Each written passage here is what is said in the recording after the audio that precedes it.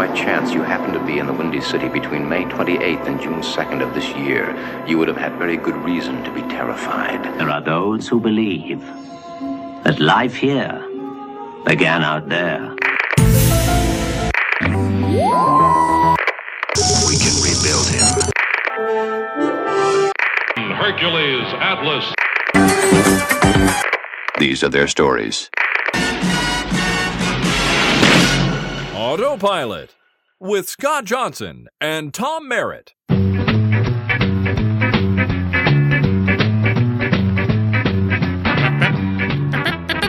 Hello, everybody, and welcome back to Autopilot. This is Autopilot Season 3, Episode 12, the last of Season 3. 12 episodes, folks. We are sad. There. I know, it is so sad. We're going to miss this for the next little while, but don't we'll worry. Be back, though. Don't you worry. Definitely be back. I'm Scott. I'll just hide in here and film it, Johnson. And that's Tom's supernatural Columbo Merritt. One more thing.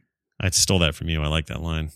It's definitely what Kolchak feels like. Totally. Kolchak, ladies and gentlemen. Kolchak, the Night Stalker. Although you don't spell colon, it's just literally a colon. Kolchak, the Night Stalker. This episode is called The Ripper. And you might have an idea what that might refer to. Directed by Alan Barron, written by Rudolph Borchardt. Borchardt. And it's this original Ripper episode. It was first aired on ABC September 13th, 1974. I had no idea what this was until we picked it for Autopilot. I can tell you right now, ahead of the game, I'm super thrilled that we did. Let's get straight into the introductions. Debbie wanted to be successful. She should have settled for being alive. Oh, I see. Now, before I give the little summary here, I do want to say there are going to be people out there who say, Tom, Scott, you've got it all wrong. And everybody makes this mistake. There were Kolchak movies that were the pilots. We'll explain that. We'll explain why we decided to pick The Ripper as Autopilot. We've got justifications. But for those who don't know, Chicago newspaper reporter Carl Kolchak, played by Darren McGavin, investigates mysterious crimes with unlikely causes, particularly those that law enforcement authorities just won't follow up.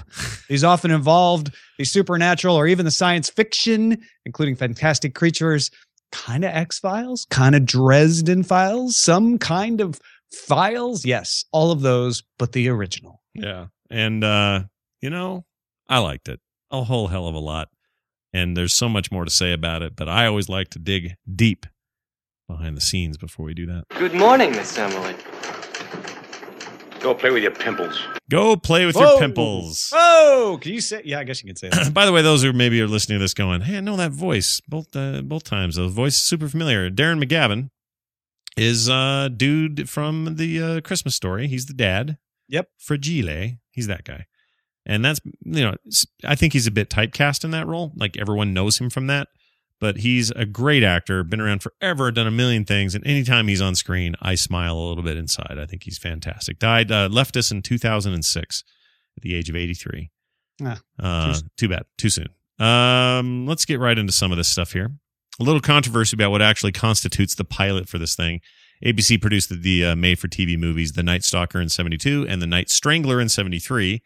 After those, they decided to make a TV series out of it, making the movies de facto pilots. And that's why we settled on this.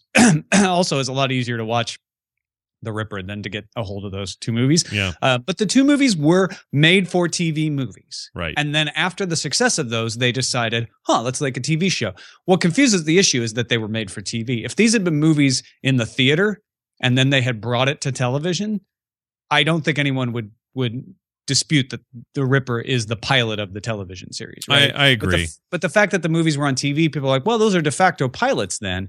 It does fudge the issue. But to me, those are movies. They were made to be movies. And this episode is the first of the television series. Yeah. And for all intents and purposes, this is how you will be able to watch it today.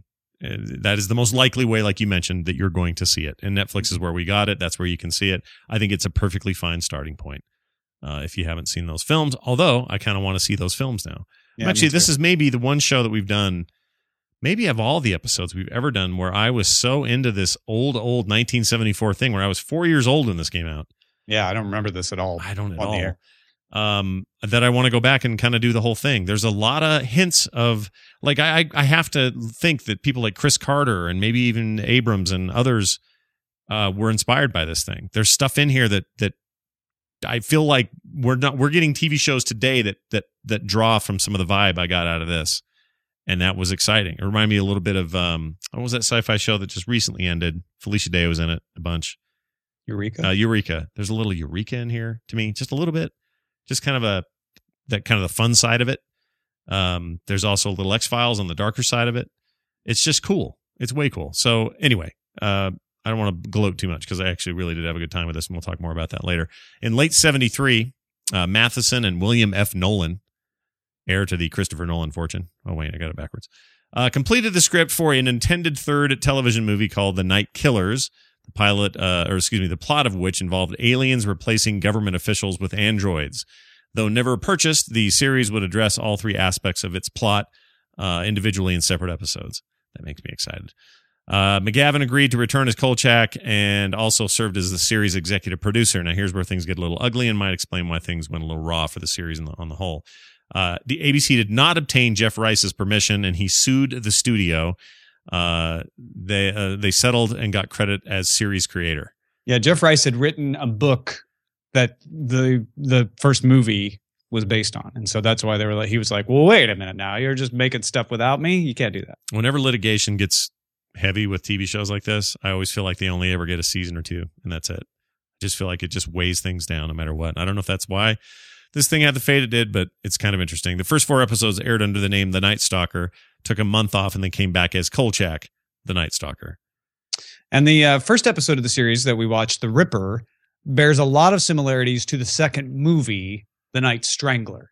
They sort of redid it in a way. The series was canceled after 20 episodes, although they had ordered a full season. So 3 scripts were in various stages of development. So if you're really into it, Scott, at the end of watching the episodes, you can go find those scripts and read what unmade episodes would have been like. I'm into that.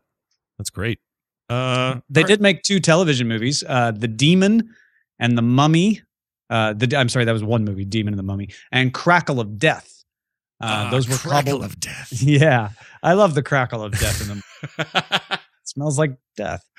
Those were kind of cobbled together in 1976. Each was based on a previously screened episode from the series. So they did a lot of repackaging in this whole franchise's history. McGavin provided a voiceover for both, which allowed the narrative to maintain some continuity, but he didn't actually appear in the movies. Well, let me ask you a quick question about that, the narration. How do you feel about narration in shows like this, especially detective shows? It was kind of a tropey thing to do in the past, and today you almost hear it done in a kind of a nostalgic, knowing, kind of winking kind of way when it's done. I'm a big fan of it. I like that inner monologue, film noir. I walked into the bar that night, say, like, I like that kind of stuff. Where do you land on it? You think it's needed for the narrative? Well, no, it's definitely not necessary. And in fact, its criticism is that it's lazy. Like, show me what happened, don't just tell me. But because of the nature of a noir detective-ish thing, which this is, even though it's a reporter, not a private detective, I liked it. I liked it because it gave me that aspect. It gave me that feel of watching a Raymond Chandler movie or a Dashiell Hammett movie, a book made into a movie is what I'm trying to say. Yeah. And so I thought it was appropriate. And I don't think they overused it. I think they used it very much for atmosphere and not because they were lame at storytelling, which they were not. Yeah. And McGavin's just good at it. So we'll give him those props. All right, let's jump into some weird facts. May 26, Laramie Street, 3:55 a.m., Chicago. Miss Laura Moresco, age 24, a masseuse. She was fond of stuffed animals and had been given one as a gift by an exceptionally satisfied customer. All right. He's just like sinking his teeth into some cheese when he does that. Masseuse. Chicago. I love that. Boy, they sure have noisy trains in Chicago, don't they? Woo. They do. I can swear to that. I can confirm that as well. When I was there in, early 90s or late 80s, it was. I never heard anything quite like it. It was weird not seeing the Sears Tower when they showed the skyline, though. Yeah, that is weird. That stuck out to me. I was like, whoa, when was that happened? built? When did that get finished? Late 70s. Oh. So it wasn't too much after that. Yeah, it wasn't in the skyline. I know that. It wasn't even being built in the skyline. It was just the Hancock building, which is crazy. Maybe they green screened it. Oh, wait. They weren't doing that then. The main character originated as an unpublished novel. We talked about this before. The Kolchak Papers, it was called, written by Jeff Rice. Was published in 1973 as a movie tie-in with the picture of Darren McGavin on the cover. The second TV movie was turned into a novel by Jeff Rice based on the movie script by Richard Matheson. So a little bit of pay Peter to write Paul or something. Really interesting that a book is unpublished, gets made into a television movie, and then gets published. Yeah, odd. Yeah. I guess you do what you got to do. The Night Stalker movie first aired January 11th, 1972. I was all of 2 years old. And garnered the highest ratings of any television movie at that time. This is a 33.2 rating, a 54% share, right? That's crazy. 54 share. Or 54 share. I would say percent. That's not right. Matheson received a 1973 Edgar Award for the Mystery Writers of America from them for the best TV feature or miniseries teleplay. Robert Colbert or Colbert? Which way are you going to go with that? Colbert. All right. Colbert? Sure. I don't know. Scored the music for the original television movies. Gil Melee, he's good with an axe, wrote the music for the TV series, beginning with the theme that begins with Kolchak whistling in the opening credits. Which How iconic is that? Even though I'd never seen it before, I immediately was like, that's a thing. That is totally a thing. And you were right about this comparison to Columbo. It's Columbo with supernatural villains. That's kind of what it boils down to. And I don't mean that in a pejorative way. I think that's a good thing. And Kolchak predates Columbo. Yep. So it's really Columbo is Kolchak without supernatural villains. Should have called himself Kolchak Lumbo, if you know what I'm saying. Yep. Melee was hired, and the theme was written in 20 minutes just before the opening credits were shot. Good Lord. The series provided that it's like when Groening showed up at that meeting at Fox and literally doodled The Simpsons out while he was in the waiting room because he didn't want to give away Life in Hell. I love that story. The series provided the first professional writing credit for Bob Gale. You might know him from Back to the Future writing fame. He also, so in this case, he wrote the script for the episode called Chopper. David Chase, also creator of The Sopranos, worked on the series as a story editor. It was his first regular crew position in Hollywood. So a lot of people came out of this. Yeah, that's totally cool. Some of you may say, well, wait a minute. I thought this was a recent thing because it was resurrected in 2005, or an attempt was made on a second television series with a new cast and new characters. They've also spun that out into novels and comic books that you can find out there. In fact, the 2003 comic book by Moonstone Comics has been pretty popular. I wouldn't mind reading that. Is that still in print? Yeah, you can still find. They continue to publish both a bi-monthly serial magazine and a series of prose novels and graphic novels featuring Kolchak and a bunch of the characters. I would not mind reading that. That's interesting to me. Now, you were mentioning, like, you wouldn't be surprised if Chris Carter weren't inspired by this. Chris Carter himself says about 30% of his inspiration for the X-Files can be attributed to the Night Stalker. He named a character, Richard Matheson, after the screenwriter of the pilot films, The Night Stalker. Oh, no way. They hired McGavin to be in a few episodes of the X-Files. Yeah, he played Arthur Dales, the retired FBI agent described as the father of the X-Files. Carter actually wanted him to play Kolchak. Oh, wow. It's like, let's get Kolchak back and him be the father of the X-Files. And I guess McGavin is like, I don't really want to bring that character back, but I'll be an X-Files. So he was. That's really cool. I had no idea. It's interesting. Chris Carter could boil it down to a percentage. You know, like it's about 30% of my inspiration. Like, yeah. The other 10, there's 10 in there that goes to, that's weird. 5% was a cheese sandwich. And 20% was a lady I met in the Philippines. All right. Named Bob. Bob. Oh, don't ever hang out with Bob. She's the worst. All right, let's get into what actually happened in the episode itself. It's been the fictional subject of novels, plays, films, even an opera. Now, here are the true facts. Yeah. So it was a 70s movie or show, but I felt like I was watching a 40s movie.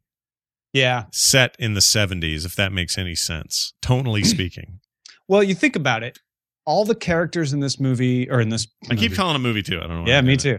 Because it has that movie feel to it. Sure. All the characters are older. When we do these, I usually look up to see like, well, what else have they done that we might have covered? All the actors in this did things in the 60s and the 50s. Right. Some of them even in the 40s. Yep. Like the woman with the telescope, she was like a big actor in the 50s and 40s. Yeah. So I think that's why it feels that way, is that this is made by the previous television generation, in a sense. It's not the Gary Olson. It's not the Mike Post era. This is the end of the old era of television. I kind of feel like. Yep, I totally agree with that. And it's nice. It was a nice shift for me because we've had so much of the other that I'd kind of forgotten that, there were old shows that kind of had this. So for whatever reason, the combination of tone, look, pacing, style of acting, that stuff's all really working for me. And creating overall an experience I didn't expect. It didn't feel old to me. Didn't feel aged. I think a big part of it, I would have to admit, would be McGavin is kind of ageless. I like him. I can watch Billy Madison and appreciate it more because he's in it. Yeah, McGavin's pretty great. He's just great. He's just awesome in everything he's in. I saw a terrible movie again for FilmSack. It was Joe Piscopo and the other guy, I can't remember their name. Anyway, they were cops who had to deal with a supernatural problem, like an opening of a portal to hell, and I can't remember the name of it. It's Dead Heat. That was it. Dead Heat. It's terrible. It's a piece of crap. But McGavin plays this kind of crazy businessman gone wild with lust for money and science, and it's really a very two-dimensional, kind of very dumb character. But he is so good at the thing he's being that I can't help but just love it. So he just has that way about him. He's lovable. We talked last week about a couple weeks ago about reporters being total, jerks back in the day. Nobody, reporters are just treated terribly. Well, in this movie, they somehow managed to remind us that no one likes a reporter, right? Like the police station can't handle him, can't stand him down there at the jail. But he's still somehow lovable, and you care about him, and you want him to succeed, and you're kind of laughing at him, and you're impressed with his willingness to do crazy things to get stuff done. And McGavin just owns all that. He's just really, really good at it. Ken Lynch as the captain. By the way, that guy's great. If you look at him and you're like, gosh, I know that. Yes, he has played every Irish cop in every movie prior to 1972 that you have ever seen. Yep. He was in North by Northwest. He was in Anatomy of a Murder, The Plainclothesman.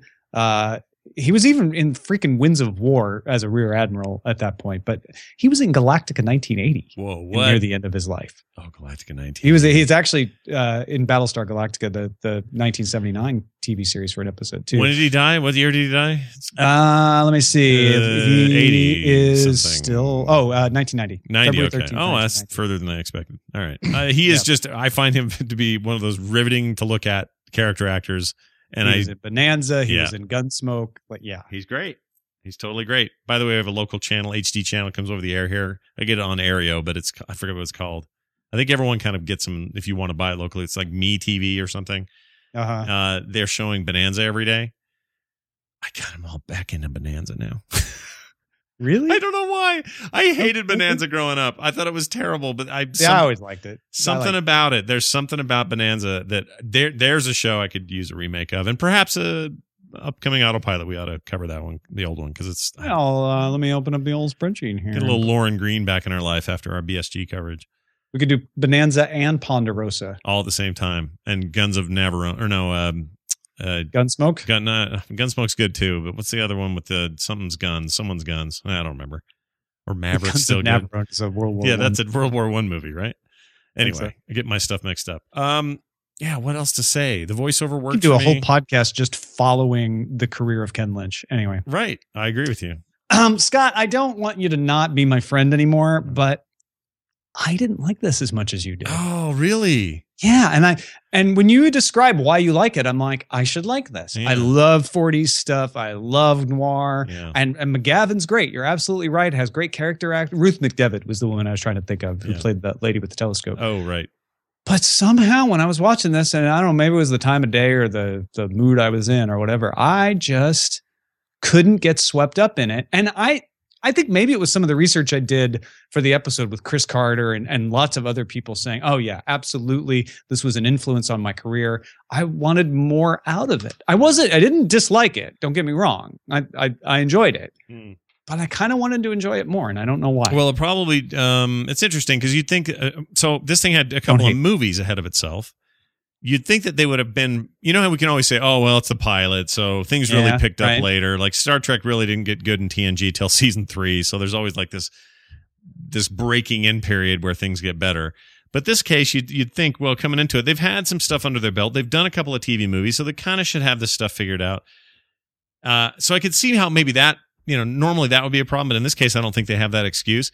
I will say that I think the last third was lame. The ghostly episode of This Old House, didn't like where that. He's like going to the lumberyard to get some electrical wire, sneaking around. None of that did anything for me. There's no real payoff there. Yeah, that's the part where I really started to be like, ugh. okay, where That's are a bit of a we slog. going with this? And part of it may suffer from the fact that it is such a huge influence that I feel like, oh, I've seen all this done before, even though this was the one that did it first. You know what I mean? Right. Because those guys see this as pioneering. Yeah. We're seeing it after the fact. But all of that being said, there's a layer of good here that I think this is going to be one of the first ones that we watch where I'm going to go back. I said this about Babylon 5, but I think I'm going to go watch the whole thing just to see what's what. It's only 20 episodes. It's not like you got to. That's true. It's not like a lifetime commitment. Right. So I hope not. Not like Babylon 5. No, not like that at all. But yeah, that's interesting point of view. I found it better than you did, probably just because I had really low expectations. I thought, well, that must be it then. Yeah. It must be that I suffered by my research. Yeah. Way to go. Research always gets you in the butt in the end. Knowledge will screw you in the end. Always. So let's screw them one more time with Rap Party. Here you go. He saw the body. Well, what did you do, Ron? Well, I went to where she was murdered. That guy was a weirdo. That nerd guy. Isn't he weird? It was a weird character. I wasn't sure what they were trying to do with him. Nah, I'm not sure. I think they were trying to do things that they weren't allowed to do with him, frankly. Probably. I don't know what they were doing with him. But anyway, it's Rap Party time. It's a little fun little nugget at the end of the show. And usually this has something to do with some odd thing that one of the actors does or something. And I got a little creative with this one. You know, I thought I could play the Fragile clip from Christmas Story. Or I could do some other silly thing from something else. But I thought the way to handle this would be to say, let's look at a Darren McGavin role from a movie that I adored as a kid. I loved this movie so much, and I went and found the trailer for a Disney film, live action film called Hot Lead and Cold Feet, which featured Don Knotts. Oh my gosh, this is like the Apple Dumpling Gang. Totally, except era, right? Big time, yes. Yeah. And it has Jim Dale in 3 roles. Jim Dale, most notable as the Harry Potter book narrator for the audiobook versions of the Harry Potter books, which is kind of weird. And also the narrator of Pushing Daisies. That Jim Dale, back when he was acting. And he is fantastic in it. Don Knotts is fantastic in it. The whole cast is great. And Darren McGavin plays the mayor in this town. And I loved it. I just absolutely loved it. And I would watch it now if it was in front of me, because I just think the world of some of these early Disney live action movies from the 70s. For whatever reason, they were kind of my song when I was growing up. So I'm going to play just a short little trailer, 30-second trailer for Hot Lead and Cold Feet as it originally aired, I believe, in a TV spot. So here you go, right here. May the best man win. May the best man win. Walt Disney Productions. Hot Lead and Cold Feet. Hot Lead and Cold Feet. With Don Knotts, Jim Dale, Karen Valentine. Funniest Western ever shot. Plus a delightful Disney featurette, The Madcap Adventures of Mr. Toad, both rated G. It's super summer comedy at a theater near you. It's back when Disney started doing featurettes. Mr. Toad. Yeah, Mr. Toad, man. Was that Hypnotoad in his early days? A madcap feature. Oh, man, I've been watching a lot of Futurama again with the kids. I love that show so much. But anyway, there you go. Hot Lead and Cold Feet. I think that might actually be streaming. That is totally worth your time if you want to have some nostalgia. And I absolutely loved Apple Dumpling Gang. Yeah. It's 1975. This is 1978. That's the same era. It's so good. I don't know about you. They showed us Apple Dumpling Gang in school. What?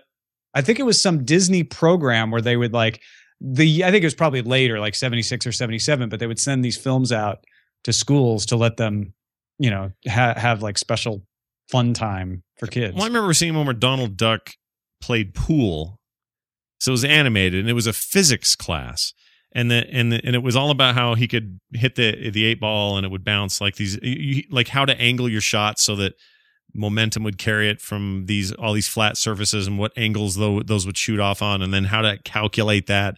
I remember seeing a bunch of that, like a lot of animated Disney stuff in school for some reason. And it was old. You can watch Hot Lead and Cold Feet on Amazon Instant Video. Nice. Hey, guess who was in Apple Dumpling Gang? Hold on. I'm going to guess. Bill Bixby. Oh, Bill Bixby was? No way. Was he the dad? He was Russell Donovan. He was the dad. Yeah. Oh, yeah. No, that's all kicking. That's clicking with me now. In fact, I'll bet I saw that before I saw the Hulk at the time. Harry Morgan was in it too. Colonel Potter. Hey, anyway. Harry Morgan is one of the great, finest actors of our time, and he famously said the following clip, if I can just find it real quick. Oh, darn it. I don't have it in front of me. You know what? It's worth finding, so I'm just going to find it real quick. But Harry Morgan, you know what? Here it is. Let me play this right now. Sorry, I had to do this. She said, okay, here it is. Incoming. Right here. Wait, yes, radar. Here it is. That's what she said. Invented it before anybody else.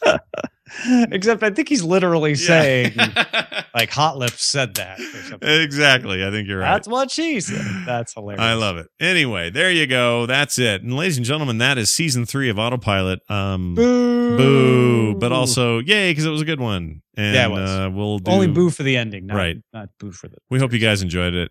We've gotten so much great feedback, and we really appreciate all of that. We'll keep you informed on what happens between now and season 4. We have a long list of possibles. Yes. So we have to do another season. Yeah, it's coming. So don't you worry your little heads. Ponderosa. Oh my gosh. Hercules. Oh my gosh. Come on. Hercules, dude. Wait, can we do I gotta throw one in there. What was it? I was thinking about it the other day. There's a few standards we gotta get in there, like Dukes of Hazzard's gotta get in there. Oh, adding it now. Yeah, put that in there. And there's probably many two more. Z's, right? Yeah. Right? Mm-hmm. 2 Hazards or 2 Z's and Hazard. I don't know. You know what we should do? If we do a Kickstarter again for our stretch goal, we should have after Autopilot and do the spin-off series like after Mash and Joey, like a mini season, like a 6-episode. Maybe we'll get lucky. We'll be the Frasier of that instead of all those other terrible ones. Right, we could do Frasier. Sure. You know, as like, well, some of them succeed and some of them don't. Yeah, I would love to get our hands on Enos. I would love to get our hands on like Flo. Remember Flo? Oh my gosh! Okay, I'm writing all these down. Flo, the offshoot from Alice. Yep. And we haven't done a good comedy in a while. So yeah, in fact, I don't think we've done any like straight up laugh comedies, have we? I don't think we have. Yeah, no. And speaking of MASH, put MASH on there. Don't forget that. It's I got it in there. We did Puchinsky. Yeah, we did. Oh, that's right. That was a comedy to some people. Yeah. It was to somebody somewhere. Very funny. Peter Boyle got a kick out of it, albeit unintentionally. Yeah. But anyway, we're looking forward to that. We'll keep you all abreast of what's happening. Named Poop. I don't know why. There is a tab. I never noticed Poop. this before. Well, you know the great Poop pilot. It was a big hit in the 80s. I remember that one. MST3K is a comedy. But yeah, right, we haven't done like a sitcom. Yeah, like 3-camera, straight up sitcom. We haven't done anything. So it might be fun to explore. Maybe Newhart or I don't know, somebody. We'll figure it out. That show's great and still holds up. Let's tell people where they can go. You can go straight to hell. Careful. Autopilotshow.com. You can email us autopilotshow.com autopilotshow@gmail.com. You can send us your pilot recommendations there. We take all of that stuff into account. So please use that frequently. Follow us on Twitter. I'm at Scott Johnson. Tom is at Ace Detect, and the show is Autopilot Show. It's going to do it for us. Until next season, for me and for Tom, and for all the autopiloters out there within the sound of my voice, we'll see you next season. Chicago.